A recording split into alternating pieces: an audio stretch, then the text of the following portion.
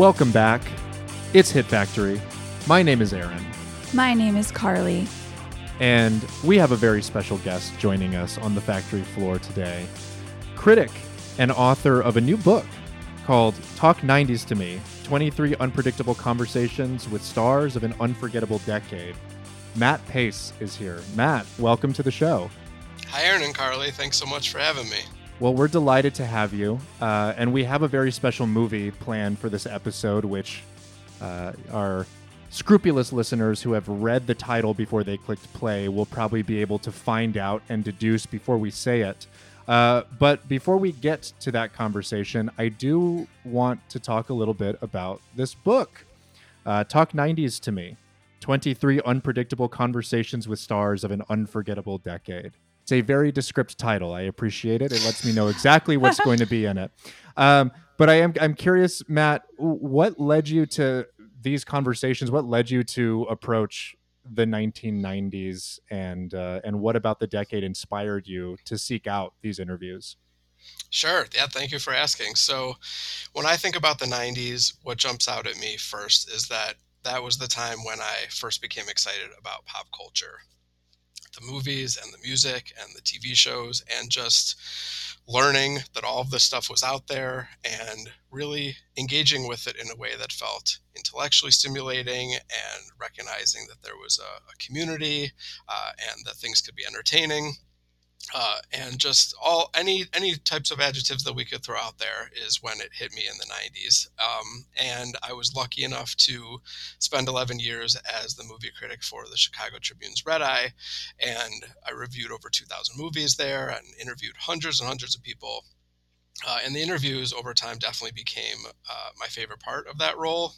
Loved the reviewing side too, but the interviews definitely became my favorite because of the ability to really do a ton of research and wanting to take conversations to a place that they hadn't gone before. There's no point in having that type of access and just asking the same old questions. So after I left that full-time role into something not based in entertainment, I've really had a great time utilizing a lot of that experience and those skills in a new way. So a few years back, I did a statistical analysis of Saved by the Bell, counting the number of times that Zach Morris lied, because that was a show that God. because I knew that show really well, but thought it would be pretty awesome to put some numbers to his behavior, which was super fun. And then I attached 22 cast interviews to that book as well. So then to finally answer your question, I thought it would be really fun to do a book of only interviews of movies and shows from the 90s, broaden it beyond Saved by the Bell, and just look at a number of properties and performances and stars that were still worth exploring, and really bring something new to the nostalgia that we feel there. I am curious, Matt, were there any sort of prevailing narratives or themes that came out of the interviews that you conducted? I know in some of the ones that I was able to read, and they're all very fun, very insightful. You're an excellent interviewer, by the way. Thank you. I'm curious about maybe, as you were going through this project and asking people, and a common question that kind of comes up is, what's something you're nostalgic for? What was it about the 90s that defined it, or was kind of different about it? Was there anything that you could kind of see as an overarching answer or theme that revealed itself through those conversations?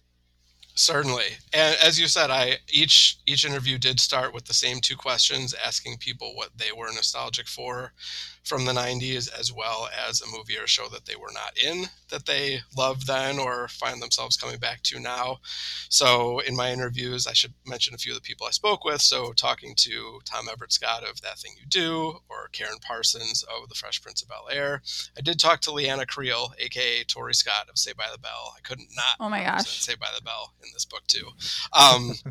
William Daniels, who was Mr. Feeney on Boy Meets World, Dougie Doug from Cool Runnings, Luke Edwards from Newsies, and Little Big League, a great variety of people from the 90s. And there were definitely several of those people who affirmed something that I think we all feel a lot of the time, which is that just technology was not oppressive back then.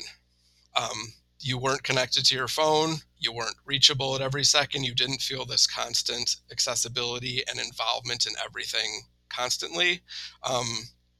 And as a result, the kind of the investment that you had in different things changed. So interactions with people were different. I mean, I have on the back cover of the book that the conversations are either supposed to feel like getting a drink with these people or having like a long phone call with people, like, which was common in the 90s, believe it or not. It was a long time ago now, but I don't know how often people sit on the phone for an hour, hour and a half, because that's how long these conversations were for this book, about 60, 75 minutes or so, which allowed us to go to some really new and thought-provoking, but always accessible and entertaining places. But I mean, it was great to hear from people just being honest, not as actors, but just as people, about how they remembered like dial-up internet or standing in Tower Records and considering what album to buy. I mean, the things that are formative when you're a kid and being exposed to pop culture or technology, and things have obviously changed so much since then that we could have a whole side conversation about like what our children will or won't be consuming now and how they consume it. I love that you're bringing up the concept of technology in the 90s, being distinctly different from technology today, and that it had implications on our lived experience, not just, sort of moving through the world, but also, as you so astutely mentioned, it had implications on our interactions with other people.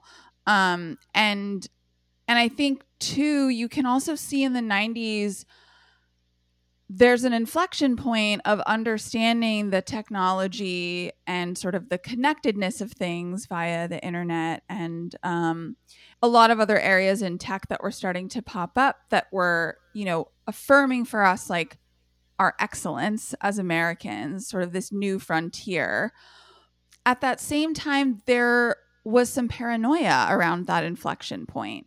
Like there are movies, I'm thinking specifically like about The Net and Enemy of the State, that are all about that kind of technology being used nefariously, and its very real drawbacks and risks. And then, of course, we get into the very material oppressiveness of technology, not just on its implications for class and how that shows up across the different spectrums of our society, but also in production, specifically in media production. Technology being this thing that has, as it has marched forward, has narrowed the scope of what is being produced, and really sort of smoothed a lot of the rough edges down, that I think were still there in the 90s, even though CGI was being used and there were a lot of, digital effects that were just starting to bloom.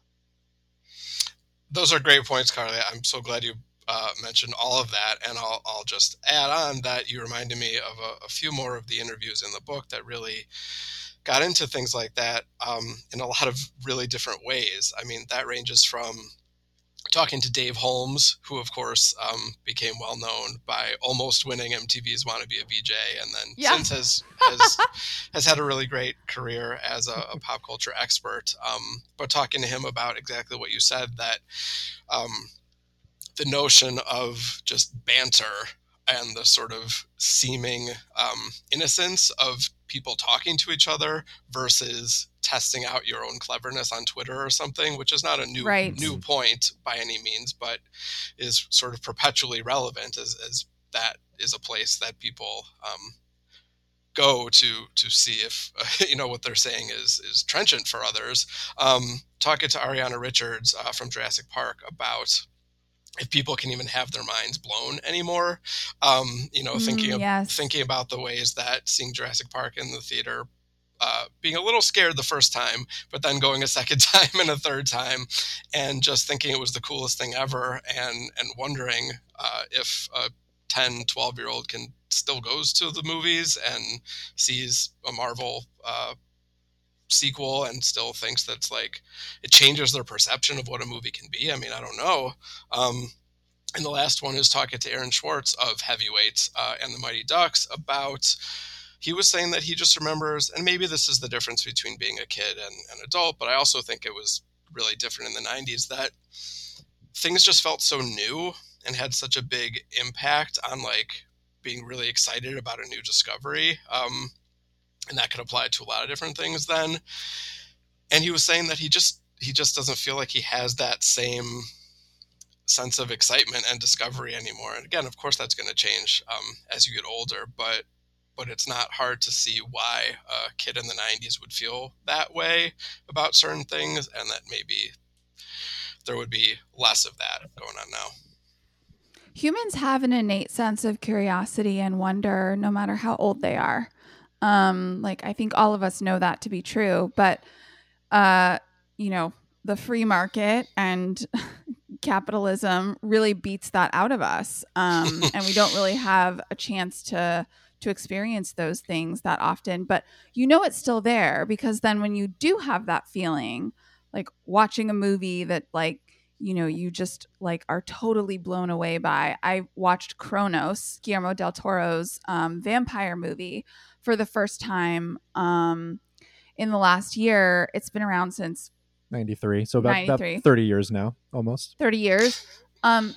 And I was blown away by it. I was just like totally enwrapped and like fell in love with everything I was watching and really, really moved by it. And then talking about it, I was like re-experiencing all of those feelings. So like, we know that as adults, those feelings are still there. Like, we're still capable of having them.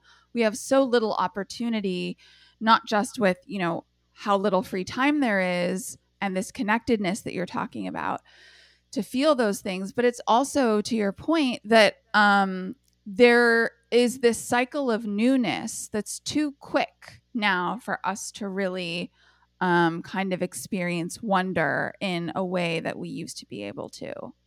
So I just recently acquired a vehicle, Matt, and it is a vehicle from 2006. And for the first time in a long time, I only have access to a tape deck and a CD player. There's a point to this conversation, I promise, as it pertains to your book, which is that I have begun reinvesting in obsolete physical media. I've purchased CDs from like discount bins and Barnes and Noble and things like that for the first time in like almost 20 years. And I'm realizing that I actually have more time to focus in on a single entity, a single kind of like artifact and creation on like one CD when I have to change between them, than when I have this whole array of things available to me and at my disposal, at my fingertip, virtually. And I think one of the things that made the 90s so interesting to me is that we were right, as you kind of mentioned, at that precipice of technology being freeing and not yet prohibitive to like the act of making a definitive choice.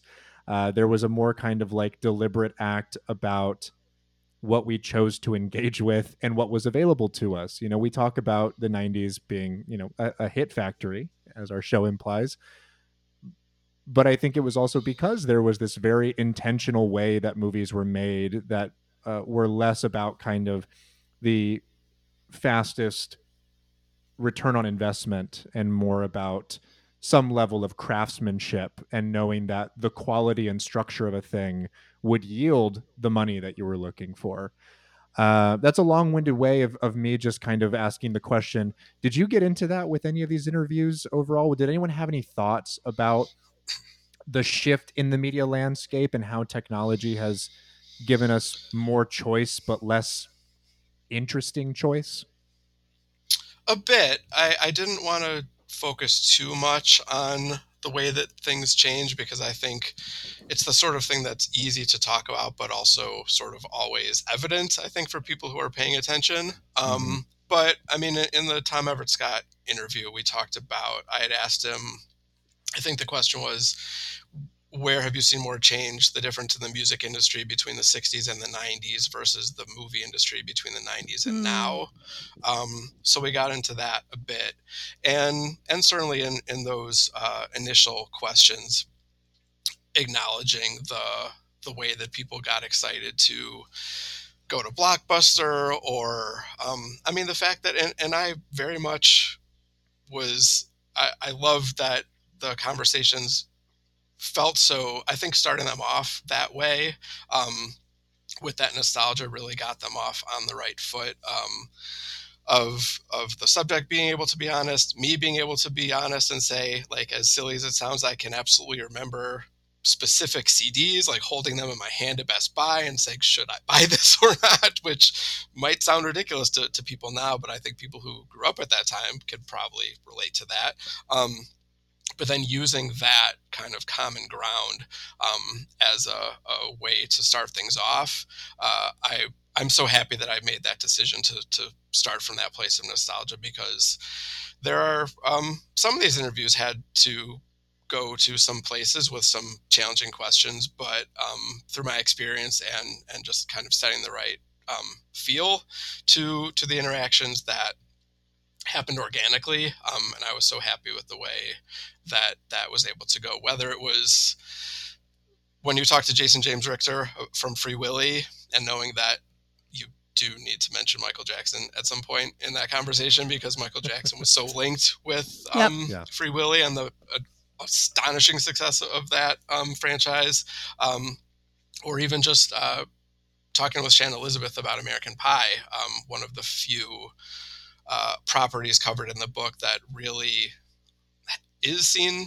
a lot differently now than it was when it came out.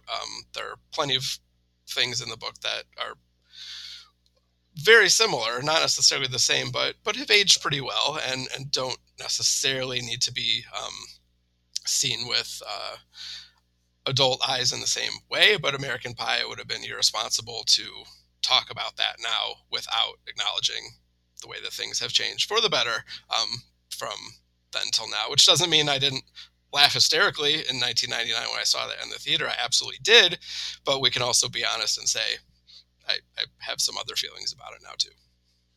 I think that when you're describing that moment of being in Tower Records and holding a CD in your hand and making the decision to buy it or not, like, I would actually argue that we had more choice then, in the sense that we had more agency in our decisions. I wouldn't define choice as like quantity of options. Yeah. I've come to understand that choice is like my agency, my participation in the choosing.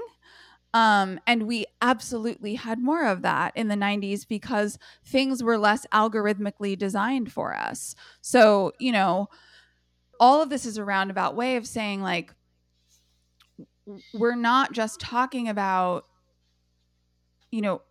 a myriad of options, or sort of like a diversity of options that I think the 90s had over now. It's also this concept of like being the one to actually make the decision and have there be a thought process behind it. Like, looking at like 2 different Notorious B.I.G. CDs and deciding which was the one I was going to buy because I could only afford to buy one of them. Like, I had to do a lot of like mental gymnastics. Like, what are the songs like? And how do I feel about the album art? And now I can just skip through anything I don't like whenever it comes on.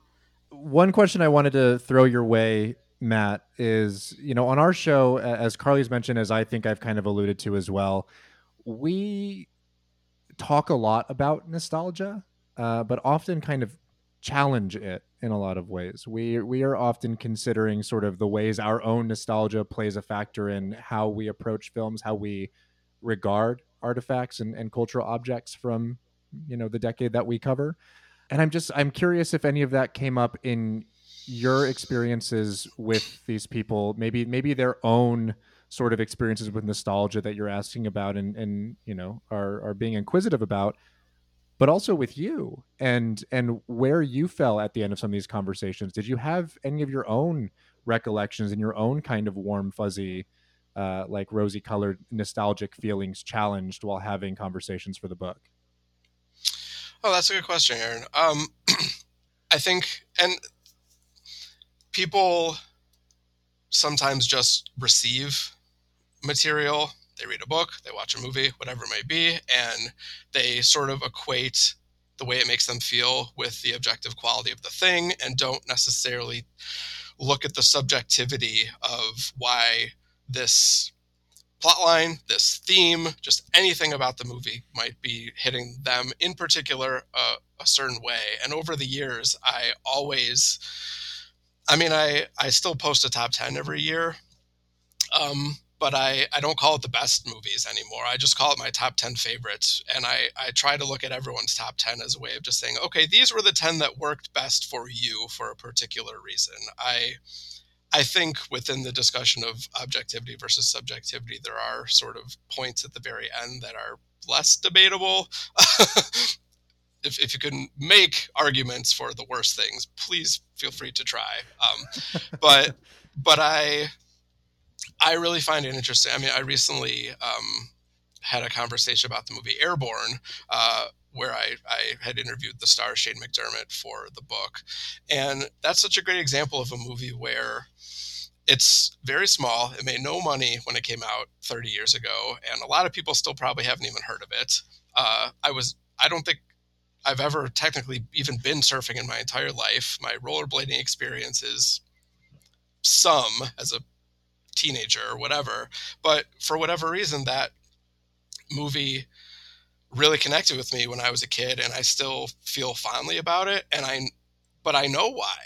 Because that is an underrated example of a movie that finds calm in a chaotic time. And I think a lot of teen movies struggle to create that vibe.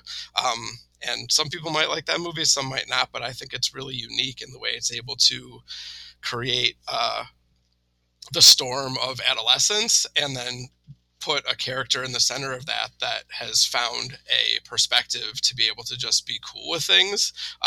And when you're 12 or 17 or however many years later to revisit it, that's kind of a nice thing for a movie to be able to achieve, even in an 86-minute goofy comedy that still is now a little closer to 30% on Rotten Tomatoes, but still not exactly beloved critically.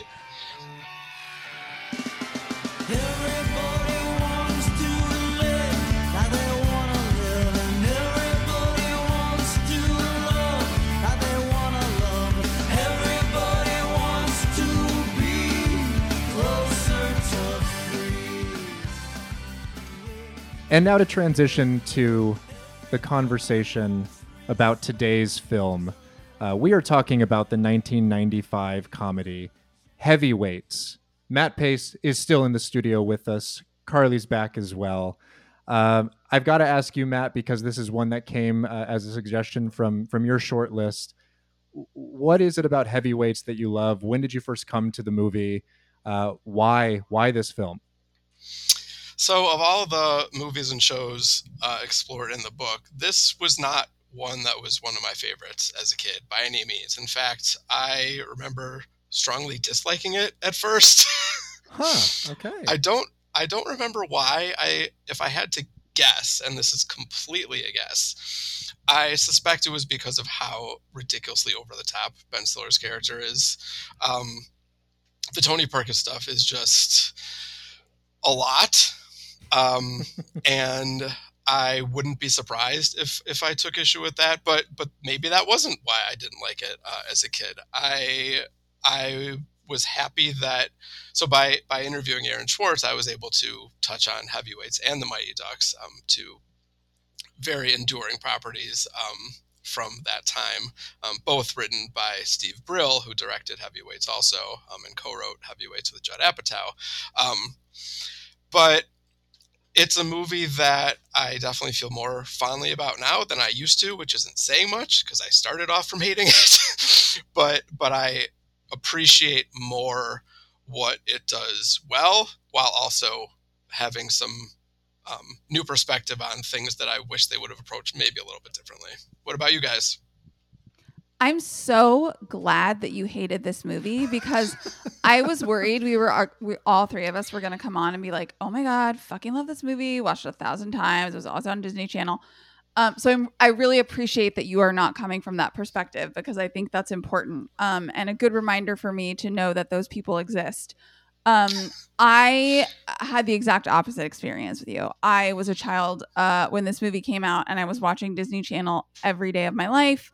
And some of my fondest memories as a kid are sitting in our television room with my sister with TV trays in front of us, eating snacks or whatever, watching this movie for like the 90th time and just like howling at some of these lines. Like the stuff that I thought like wouldn't make me laugh as an adult still makes me laugh. I think the character of Lars is a really interesting and important one.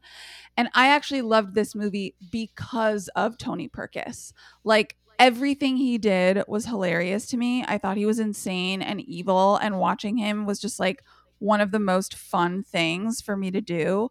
But I also feel like this movie is architected really well to do well for a certain like, you know, quadrant of families and kids in America at the time, because it has so many familiar faces in it. And already loving, you know, the Mighty Ducks and seeing so many people in that film, in this film, and the film itself also just constantly being on the Disney Channel, which is one of their best, you know, sort of marketing avenues. Like it put me in this posture to, I think, accept, and not just accept, but adore so many of these movies wholesale, because of just my familiarity with them and the people involved. The last thing I'll add though is like, I still think as a child you understand the things that you're drawn to and not drawn to. There's a movie that was on the Disney Channel all the time, also like a sports film, called Brink. And like I hated that movie, I think because I hated the lead, Eric. What's his name? Eric Von Detten. Eric Von Detten. Yeah. I loved Brink, actually. That was so one many that people do.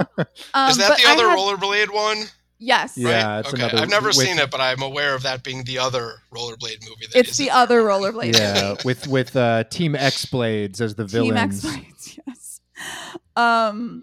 Like same as you. Like I watched it and I was just like, I don't like this guy. He's too much. Like this isn't for me.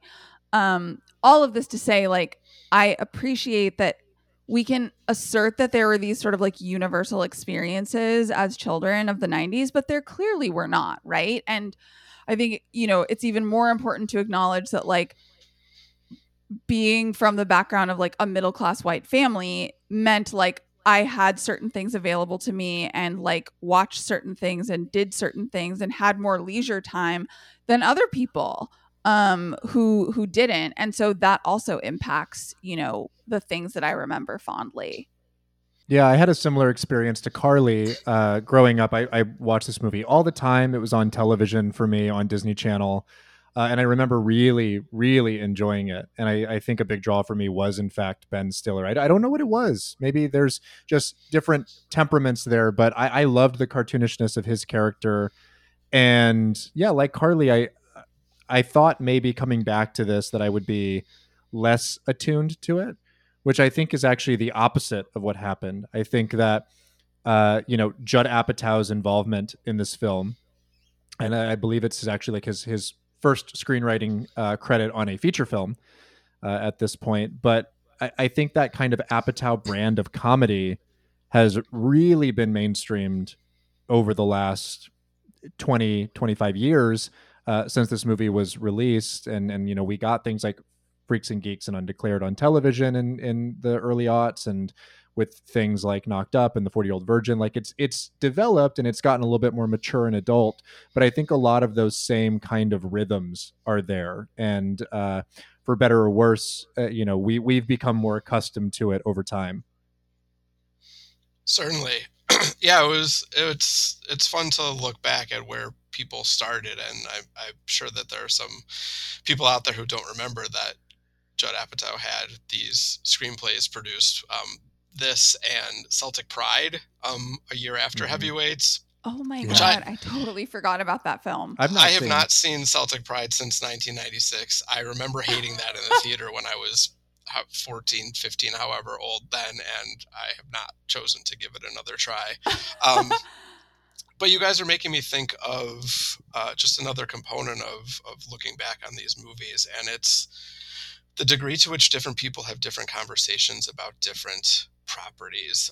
And I brought that up with Karen Parsons in talking to her for the book, because I just felt aware of The Fresh Prince becoming such a beloved show, but recognizing that it's obvious that some people, depending on who you are and who your friends are or what you're aware of about the world, you are going to talk about certain things about those episodes that other people maybe will miss or not realize is there to discuss. And I'd mentioned to her in that interview that it made me think of, on the topic of kids' sports movies, that like 10 years ago or so now, when I interviewed Chadwick Boseman about the movie 42 when he played Jackie Robinson, I was asking him about like the kids' sports movies that he loved growing up. And that was a good education for me in not just filtering things through my own experience, because I asked about The Sandlot and Rookie of the Year and Little Giants and things like that. And he was kind of like, nope, not really. like he pointed to Remember the Titans and a bunch of other things that that was a good moment of learning for me, to not just think that everyone has had the same experience as me or would love the same thing as me by any means. So I mentioned that because Heavyweights is a good example, as we hope any movie that makes an impact would be, where some people might watch it and just laugh and turn off and be like, cool, that was fun. But there is a conversation to be had about the material there too. And I think that could really exist along a pretty wide spectrum. Far from the everyday world, there is a place where big Congratulations, Mr. Sims. You are the fattest boy in camp. is beautiful Chipmunks, down low! and thin isn't it. This is definitely not sanitary. For Jerry and his friends, it was a dream come true. Until the new owner That is out of here, mister! Oh no. turned it into a nightmare. Lunch has been canceled today due to lack of hustle. Now, after 6 weeks of frustration, Then we're gonna climb that 1,000-foot rock face over there. starvation, There isn't a gummy bear left in this entire camp. and humiliation, Nice swing, you fat tubbo. Everyone having fun? Jerry's out to do something far more important than lose a few pounds. I have a plan. He's out to gain respect. What is going on? You can't kidnap the owner of a camp. Welcome to the annual Apache Relay. We're as good as anybody. And it's about time we started acting that way. Take him down, Cappy. Walt Disney Pictures presents a comedy for every kid. Tell me the artist and title, please. Cher? Da Vinci's Mona Lisa. Tired of taking it. I'm so slow. It would have been cool to go fast. And ready to dish it out. Heavyweights. So the film itself is written collectively and collaboratively by Judd Apatow and the director, Stephen Brill. Two gentlemen who, to my knowledge at the time and still today, are not men of size. They're not particularly heavy gentlemen. And I see in this movie so many moments and focuses on like a really kind of careful and measured attempt at empathy for fat characters, which is something that I think that Hollywood struggles with even a little bit today. And it's interesting to see something like this in the 90s come out because I think that there's this kind of propensity towards looking backwards for at these past decades, and just going down sort of the moral checklist and what it gets right and what things it gets wrong and what's problematic. And while yes, there are parts of this movie where fatness is used as a punchline, it's never punching down, so to speak. It's maintaining the dignity of these characters. It clearly has a love for them. It lets fat performers play themselves. There's no prosthetics or fat suits or things like that have become kind of a complicated issue that we discuss. And so I was really impressed with that watching it. I had expected a lot of those things to, a phrase that I don't like to use very often, age poorly. But I was actually pretty overwhelmed on this watch by how much of it hadn't aged poorly and how much of it actually had been kind of maybe representative of a pinnacle that we're still constantly striving to achieve in our portrayal of people of size in cinema.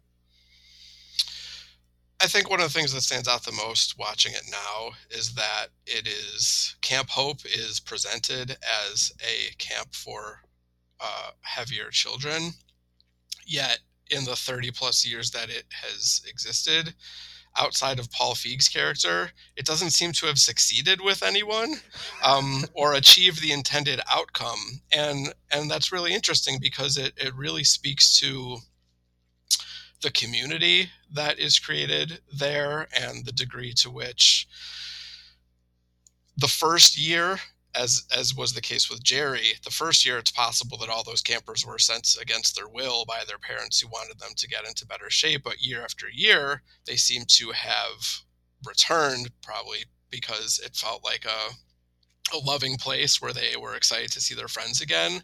I think there are nuances to that I wonder if a modern version would have explored that in a more complex way. Oh, one of my best friends from camp lost a lot of weight and now he won't talk to me anymore. I lost a lot of weight and then none of my friends from camp would talk to me anymore. So I gained it all back because I wanted to be there. Just a lot of richer explorations, I think, that could have been used for this movie, because in reality, these kids get to camp and they pretty much don't want to do anything. And the exploration of, the movie's main point of sort of advocating for moderation, whether it's in what you eat or how you train, it's only that it comes so into conflict with Tony Perkis being kind of out of his mind and having his own agenda. Do they take such issue with the healthiness of it? But it's a little bit interesting the ways in which the movie seems to suggest that some of these kids are using food for, as a crutch in some kind of way, mm-hmm. But that even and I talked about this a little bit in my interview with Aaron Schwartz, that even in a setting where they don't have quite that same emotional cause and effect, the way that they interact with food doesn't seem to change. Does that make sense? I hope I'm articulating that well. I think so. I'm going to push back a little bit on a couple of things that you said. One is that the kids get to camp and don't want to do anything. The impression I get of Camp Hope and the impression I had when I was a kid is that it is a place that is more about sort of like building community and friendship and celebrating yourself and accepting yourself than it is about like losing weight. And I think while that might be sort of like the broader marketing umbrella they use for the camp, it's clear that that's not actually what the owners or the people that attend the camp or work at the camp actually care about. And so I think of that less as like, oh, the kids don't want to do anything. And it's more just like the sort of goal of being there is different. And they still do have a lot of things that allow them to bond and build community together. We talk so much now, particularly online, about fat acceptance.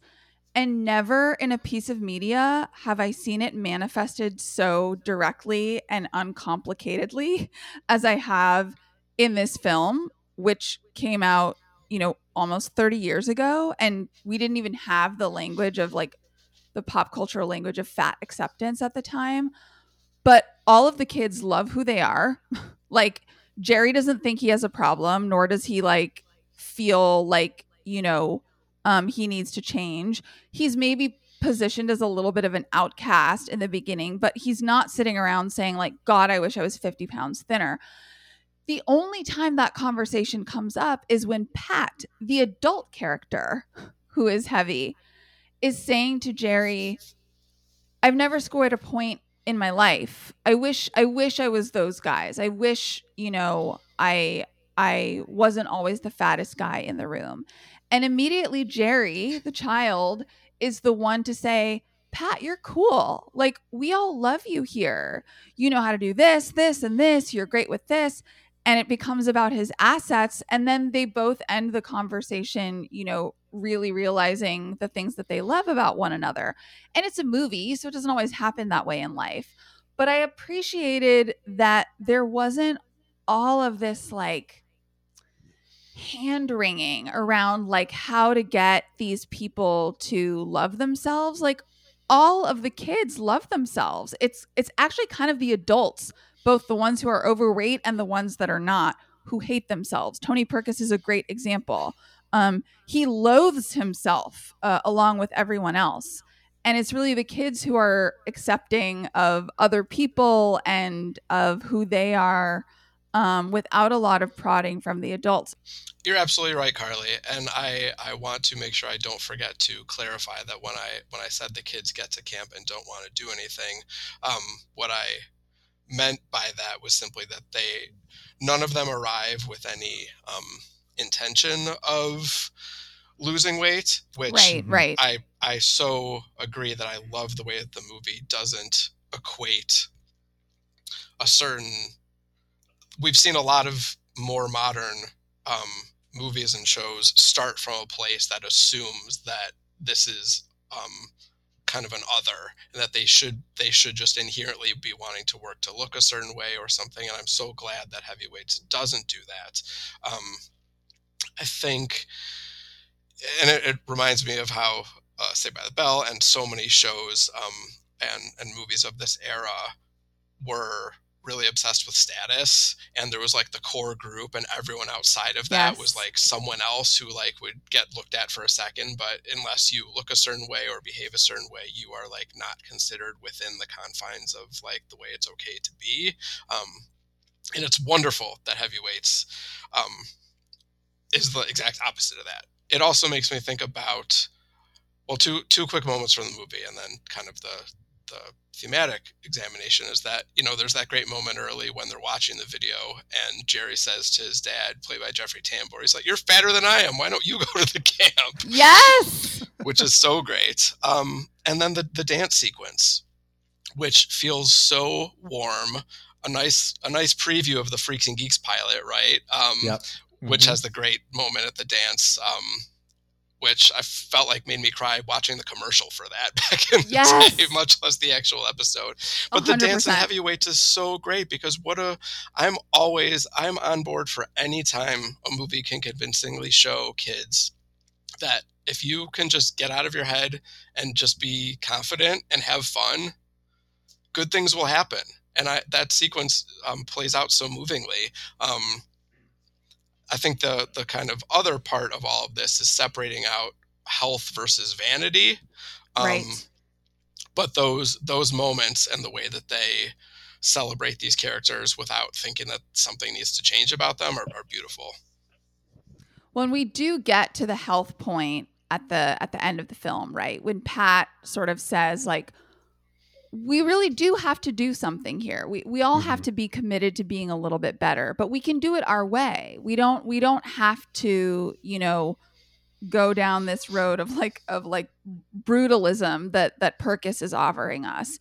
And in that montage of, you know, them speed walking together and cooking pasta primavera and correctly identifying that like a tomato is a fruit, not a vegetable, that like there is a middle ground that they all acknowledge they need to find. And I think the scene that really demonstrates that this movie does care about that middle ground is the completely like bacchanal sequence of them just like losing their fucking minds, covering themselves. I mean, it's primal. Yeah.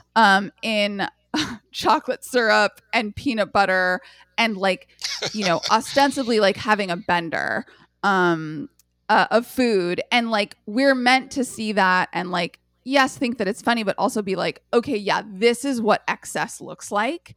And they wake up in the morning literally hungover and they're like, okay, we need to change something. Mm-hmm. And I think this, Matt, is like where we get into that conversation that you were having about sort of when you said they're not doing anything. I think this is kind of what the point is and what the crux of what your statement may have meant is, which is when they first come to camp, they are complacent. They are people who don't have the intention, as you said, of losing any weight. And they may, not hate themselves, which is always a good place to start as children, but they also don't necessarily love themselves. I think they still see themselves as social outcasts. And they acknowledge the solidarity that they found at camp, but outside of camp, there's still this. I mean, there's even the camp just across the lake, right, that terrorizes them with the more athletic young boys, and that once they leave this place, like the world outside of it is much less accepting of them. And by the end of the film, after this hedonistic display of sugars and syrups and sodas and Twinkies on your pizza and all that kind of stuff, there is the understanding that there has to be a self-love and something that we focus on principally to try to better ourselves in some way, right? We can be accepting of ourselves and love ourselves, but we also have to have the confidence to understand and acknowledge that once we step outside of this space that we've cultivated for ourselves, that we can still accept ourselves, that we can still love ourselves. I think this is one of the points, Matt, that you were bringing up about if this movie was made today, there would be a little bit more texture and a little bit more depth in the examination of these kids and Pat and some of the other people, their relationship with food and what it's used as, and not just, this idea that it's like sort of a de facto part of being heavy, of fatness, that like, oh, we have an unhealthy relationship with food. I think it would have explored what those causes were, because it's different for different people, and people of all different sizes have different relationships and different kind of expressions of the way they eat or the way they don't eat. There's even a bulimia kind of crack when they're at that dance, between the girls when they're fighting. She says something about, maybe you can teach them to throw up after you eat like you do. And I just think that there would have been in a more modern telling of this story, a more thorough examination, like you said, Matt, of that kind of relationship with why they're eating and what that sort of bacchanalian expression of sugars and junk food means to all of those kids. Yeah, because even as the movie is so warm towards its main characters, it still defines them in a lot of ways by their size. It would be nice if not, and maybe there's an exception to this that I'm forgetting in the movie, but with the moments when they all break out the hidden stash or refer to all the things that they wish they could eat and that sort of thing, it's a bit of a broad stroke that is sort of suggested that because everyone looks like this and is at this camp, then every single person is like, give me all this stuff. I want to eat a burger in a bathroom stall, and I want to hide candy in the woods and all this sort of thing. It would be nice if there were some kids there who were just like, I'm here because I'm larger, but it's not because I'm eating constantly. It's just that texture that winds up sort of defining people by how they look and not really looking at anything else more deeply. Yeah, I totally agree. I also think a facet that is left out of not only this film, I wouldn't expect it to be in this film for the record, but it's also left out of today's current conversations around fat acceptance, is the role that capitalism plays in what Americans eat and why we are the most obese country in the world. This film takes a very small, quick glance at capitalism's role in these children being overweight, at a very early moment in the film. And it is when they are all in the bus on their way to Camp Hope. And there's one shot of the bus careening down a highway. And on the side of the highway is, at minimum, 15 different fast food chain signs. Not put there as props. I'm sure they existed in real life. Taco Bell, McDonald's, Burger King, you name it. And that was one thing where I was like, oh, like, I see what they're doing there. And they never come back to it. But I think this film would be better if we are having the conversation today, especially with more people in the mainstream having a little bit more language to talk about the material implications of our economic organization as a society. I think this film would be better having explored that. Like, why are there 15 fast food chains on the side of the highway as these kids drive off to fat camp? And why is there an entire market that has sprung up, both in the form of Camp Hopes and the like, and also Tony Perkis and the things that he's selling? There are markets that have sprung up in response to this epidemic of overweightness. Like, that's coming from somewhere, and it's capitalism. And I wish that this film would have explored not just sort of like the personal and emotional relationships with food, but also the material relationships with food. I don't expect it to, because it's a kids movie and it's like 85 minutes long. But if we're talking about what this movie, might get wrong or what it could improve upon if it were made today, that's definitely one thing. And that's a great level to be willing to think about it on, even if we don't expect it to explore that, because it makes me think of that Richie Rich has all the money in the world and puts a McDonald's in his house. Yes. Right? Oh my God. And as a kid, you take for granted that that's what you would do with that opportunity. And then years go by and you're just like, wait a minute. That shouldn't be the case for so many reasons. Many reasons. I also wanted to talk briefly about, we'll talk about Tony Perkis, but I want to talk briefly about the character of Lars. Yep. Played by Tom Hodges in the movie. He's so good. He's very good. He's so good. Every line out of his mouth, I was just cracking up. But I was like, I looked at Aaron at one point and I was like, I don't want to be grotesque, but like, Lars is a coded Nazi. I mean, like, yeah, I don't even think that it's like subtle. Like it because of like the bunking situation and like sort of the despotic quality of Lars in that space. Like it evokes very strong references to like prison camp. Like 100%. He gives them uniforms. Yeah. He's like, they ask him several times where he's from, and he says very far away.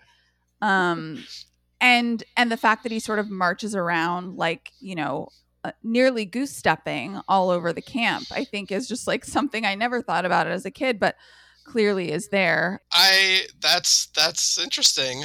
I hadn't made that connection, but now I want to watch Heavyweights again and think about Lars exclusively that way. I was mostly trying to place his accent because I was also thinking about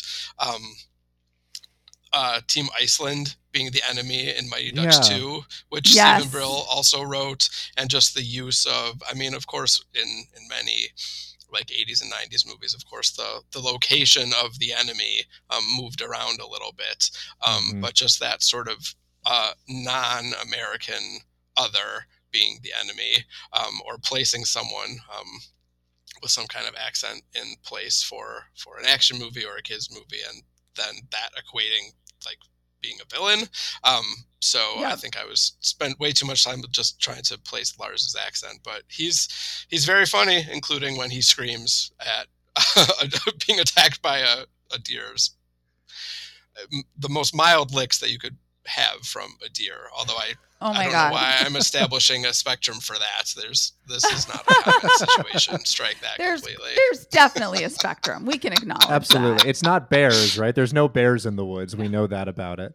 But no, Tom Hodges is hilarious. Like I when I think back to, the quotability of this movie, I would say it's like maybe 50-50 or even 60-40 distributed in favor of Hodges and like his lines in the film. The conversation he has about his deviated septum And he's like, I make a very alarming noise when I sleep. Don't be alarmed. I'm fine. I am fine.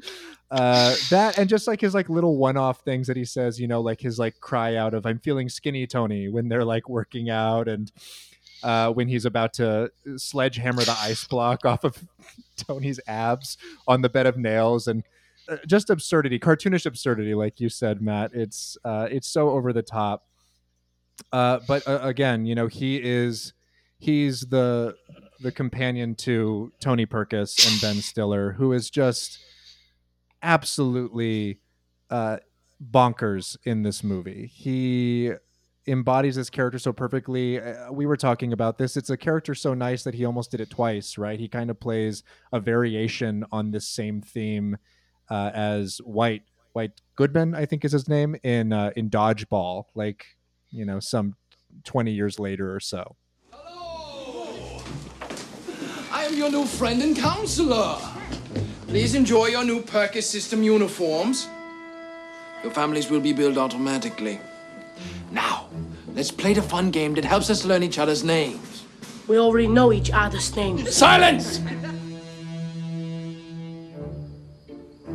You, please announce everyone's name. Okay. That's Roy. That's Josh. Sam. That's Cody. That's Nicholas. That's Michael. That's Phil. And I am Lars. Lars? What kind of name is that? Where are you from?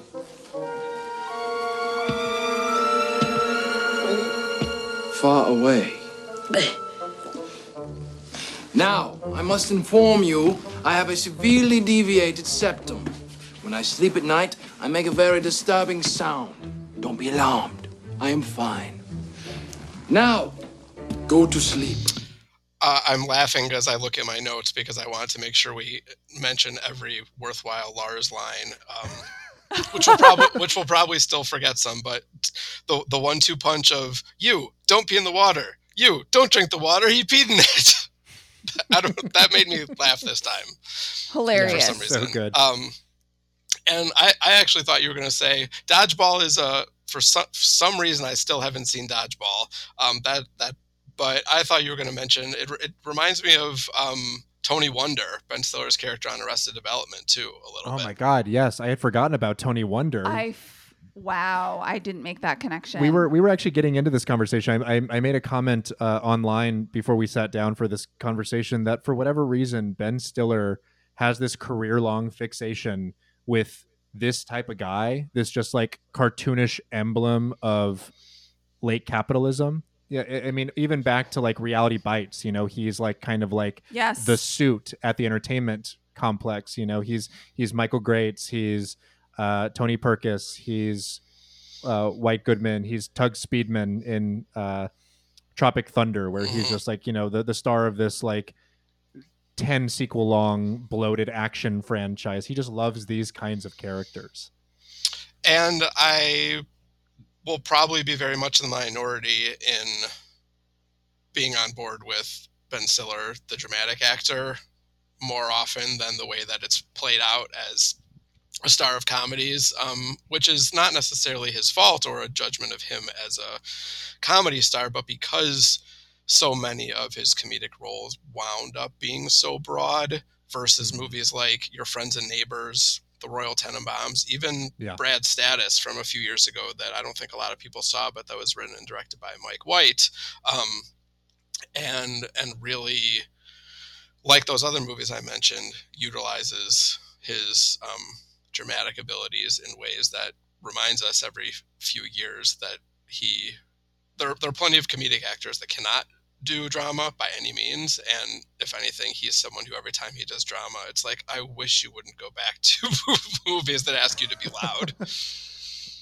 Yeah, I think you can see his capability in sort of like that dramatic frequency in a character like Tony Perkis, and just permit me here to be a little bit extra, but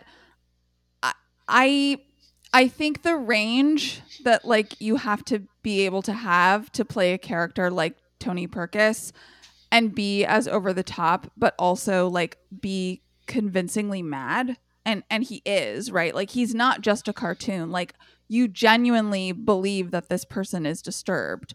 The way he sort of like changes his inflection when he's like looking at the camera versus talking to himself, or all of these details in his performances, you can see that he has the chops to really understand a psychology of a character, regardless of what genre he's playing in. And I think you need to be able to do that in, you know, dramatic acting, and he's certainly proven that he can. What I think is really great about the character of Tony Perkis is he kind of reflects to us something that, you know, was a little bit available in popular culture, but I think has only become sort of more prevalent, which is this idea of like a rich fail son of some sort of like corporate you know, overlord. His dad is this like lighting king who has like a franchise of lighting stores, and he's like bought this camp and is doing all of the lighting at the camp, and so he's given this camp to his son as like his little project so he can sell his like weight loss infomercial and you know, spend time on his passion project. And like that's such a like regular thing that we encounter in today's sort of like landscape of pop culture that I don't even think we identify it anymore. Like, you know, sure, we had the Nepo baby conversations recently, but I think it's like not discussed enough how problematic it is to have all of these people who are positioning themselves as captains of industry who are just children of men that run major corporations, right? And often cases, these children are out of their minds, if not at the very least, like completely incapable. But what's kind of interesting about Tony is that he does have a driving force, at the very least, of he wants to sell his tape. He wants to be successful and have an impact on the kids and make money. And like, it's not that he's so mad, as you said, and doing all of this for no reason. He actually has a goal in mind, whereas it reminds me of Paul Rudd's character on Parks and Recreation, who is very much there just because he's the son of yes. a wealthy person, yeah. And he has no goals whatsoever. He kind of wants to win the local election, you know, to impress his dad, but he also doesn't really care. And yet, maybe because it's Paul Rudd, maybe because it's that character, we never really hate him, aside from right. fearing that someone like that would win instead of Leslie. But it's just interesting that person doesn't even want anything, and yet we can like him, whereas Tony, at least, his behavior is connected to some kind of goal that is mostly self-serving, but it takes away from, there's another version of this character probably that is doing what he's doing for no identifiable reason whatsoever, or maybe something even more judgmental. Mm-hmm. And importantly, with Tony, one of the driving forces for him is acceptance, love that he never received as a child, which they talk about pretty explicitly several times in the movie. Yeah. And so there's also this sort of like personal reconciliation that he's attempting in this venture, which is another thing that makes his character interesting. Well, and keep in mind, too, that Tony tells us that when he was a child, he used to be fat, and he worked his way out of it. And so there is this kind of like precursor to sort of like a hustle mindset, like a grind set sort of guy, you know, who's like super into fitness. And it's all from a self-loathing rather than a self-acceptance, right? Like we learn that those are the two kind of sides of the same coin. He's incredibly disciplined, and he, you know, has the physique. Ben Stiller is very cut in this movie, like impressively in shape in this movie for like a comic actor. But he does it, as you said, Carly, from like a void that's at the center of him. He does it to try to impress, and he does it because there's something fundamentally missing, that he doesn't have that acceptance, and that he doesn't have any sort of like self-love or confidence in himself. He talks to little Tony, you know, aside by himself sometimes. How you doing, little Tony? Not good. Well, and I'm curious what you guys think as far as kind of the axis that the movie tilts along regarding that health versus vanity issue, and if its determination not to suggest that they're making a statement about vanity, does that overshadow the health element at all? I mean, I'm thinking of my conversation with Aaron Schwartz, where when I asked him what he thought about how involved parents should be if their child is really overweight, and he was extremely sure about what he thought, and he said they should be really, really, really involved. To him, it was like letting someone, like a kid, run into the street without being watched. And he referenced that, like co-stars I'm not sure, I don't want to misspeak, I'm not sure who he was referring to, but referring to like co-stars who have died already and died young because of being so heavy. But making sure that the involvement isn't due to subscribing to terrible societal standards, but also just asking, are you healthy? And if not, what can we do to make sure that you are healthy? Do you think the movie sacrifices a little bit on one side in order to make sure that they're not saying something on the other? Yeah, that's a really good question. I actually think that I align more with the film in this regard than maybe what I had read in your interview with Aaron Schwartz and the comments that he had made. Which, by the way, I'll note, Aaron Schwartz looks a whole lot more like Tony Perkis these days than he does as his childhood version of himself. He's gotten very in shape, and I know that like his fitness in his adulthood has been a really big part of his story in his life, about his kind of trajectory as a performer. But I think that the movie actually finds like a happy medium, and I think that it's something that is maybe safer than that health conversation, because I think even the kind of idea of and perception of health broadly, when we talk about it in relationship to obesity and fatness, sometimes can veer into a sort of clinical conformity of sorts, right? Like some of those things can very easily slide into a sort of perception of a very particular type of fundamentally capitalist, kind of conceit of beauty standards and body image and all of those things.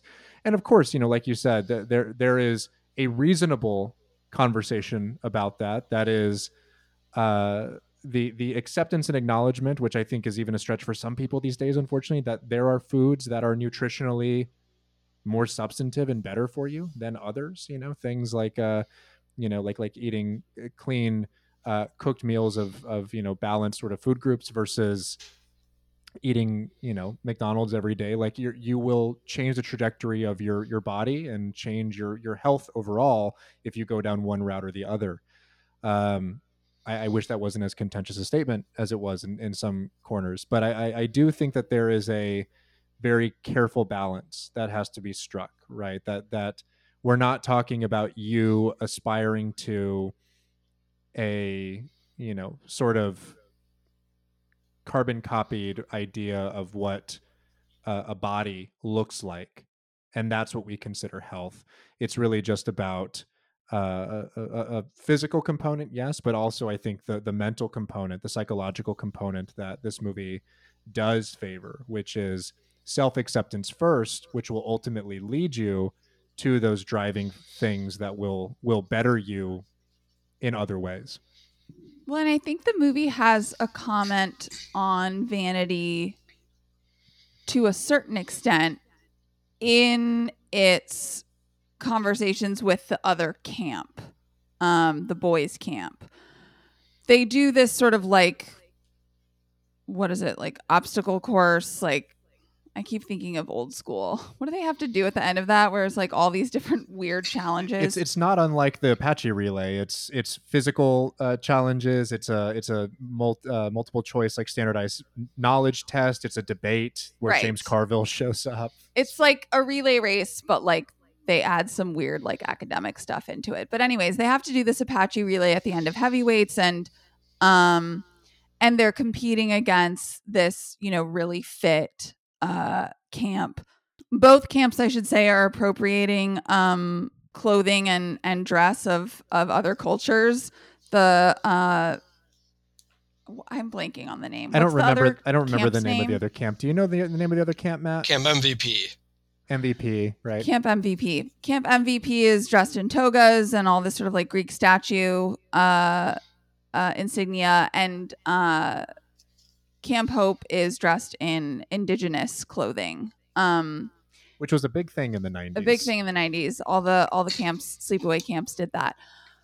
In any case, Camp Hope wins, and they get the trophy at the end. And the counselor of Camp MVP says, we're going to lodge a formal protest that trophy is ours. And Pat says to him, oh, this trophy, like, this is the thing you care about? Like, I don't care about it. It's yours. And he throws it into the lake.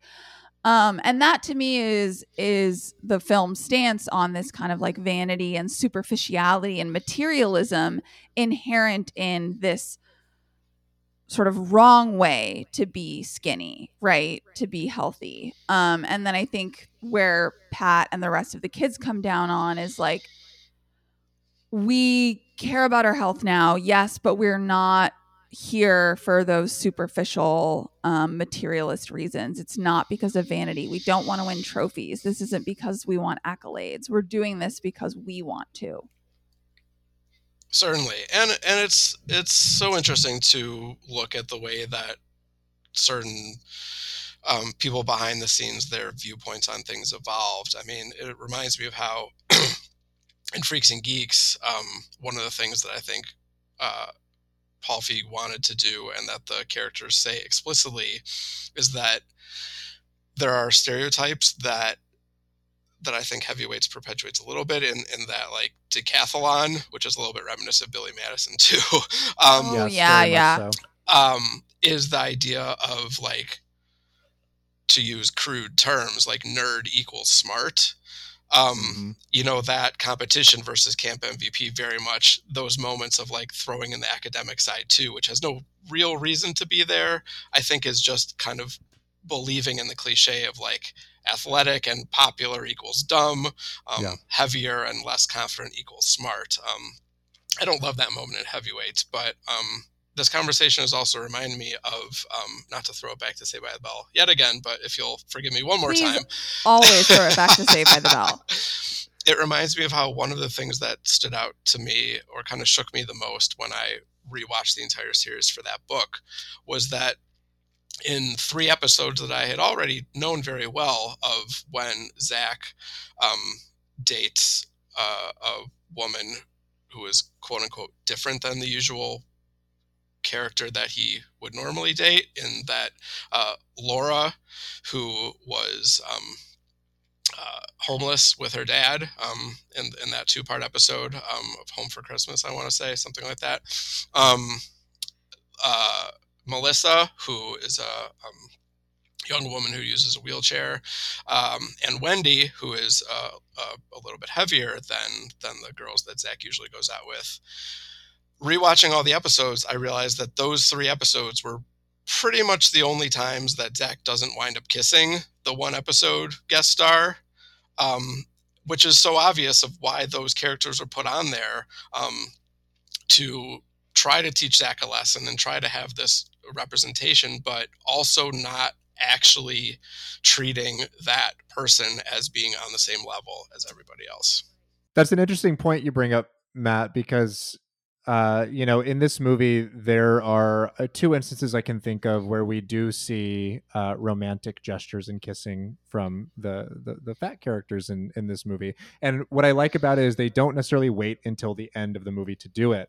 When they have the dance with the young ladies from the girls' camp, and it gets broken up just at the moment that everyone starts having a good time by Tony, there's one of the characters whose names escapes me now, but the one with kind of the shorter, spiky hair. The salami kid with braces. Right, the salami kid with braces, who is like violently Frenching a young lady on the dance floor.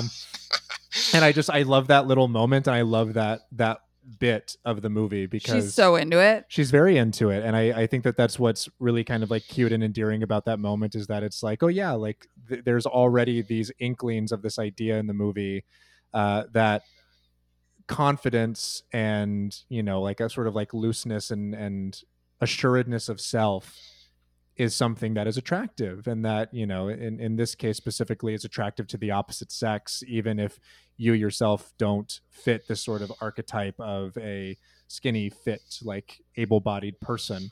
And then they do it again at the end, of course, with Nurse Julie and with Tom McGowan's character Pat, and he, you know, gets to plant a smooch at the end, not unlike the ending of Under Siege with Steven Seagal. You did mention that. Yeah, where he just kind of shows him like, I'll show you a move here.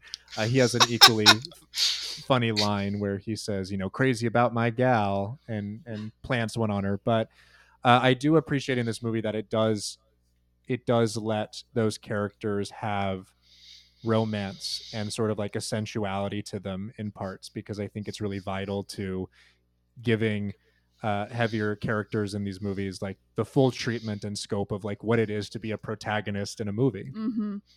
Definitely. And that's something that I think movies still struggle with. No one saw this, but it reminds me of a movie called Cuban Fury with Nick Frost and Rashida Jones, who could not possibly have had less chemistry in the movie. The movie itself was extremely generic, but I'm reminded of the like final moment where you would expect them to have like a big serious kiss, and it was not that, to put it mildly. And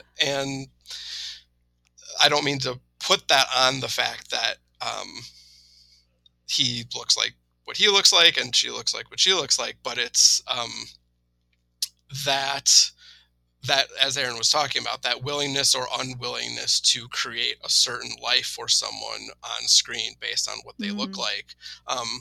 Because that same narrative is told with other people, but depending on what the character dimension is like. I mean, it also reminds me of that lousy movie She's Out of My League, with Jay Baruchel and Alice Eve. Jay Baruchel having starred in Judd Apatow's Undeclared, also, of course, which right. that I like so much.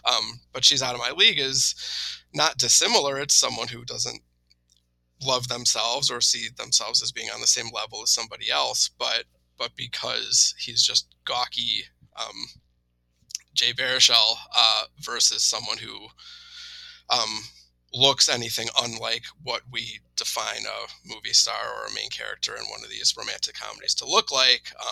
I think the way that the filmmakers are, what they challenge themselves or allow themselves to depict about the character, unfortunately changes so much historically. And that's, I mean, I talked about that with Megan Cavanaugh too, who most people know as Marla Hooch from A League of Their Own.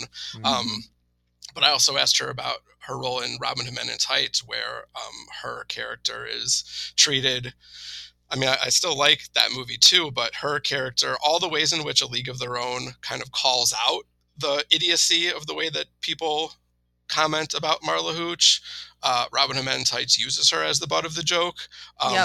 So talking about that element, and I mean, it's now, it's the 90s, it's always, it's the unfortunate ways in which pop culture sometimes separates people or creates kind of a vertical tier of status, which I think can be really dangerous for kids material.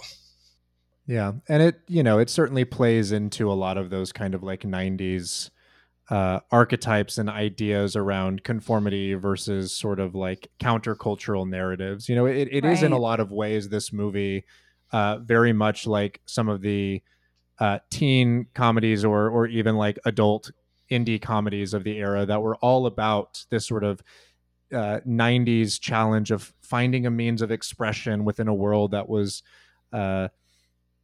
getting more and more sort of standardized and suited up, and everyone sort of feeling the same. And yeah, you know, for better and for worse, sometimes like it does play into that now career-long kind of exploration of the social outcast and the way that is character building, but also very scary and challenging for young people that Apatow has been exploring throughout his entire career.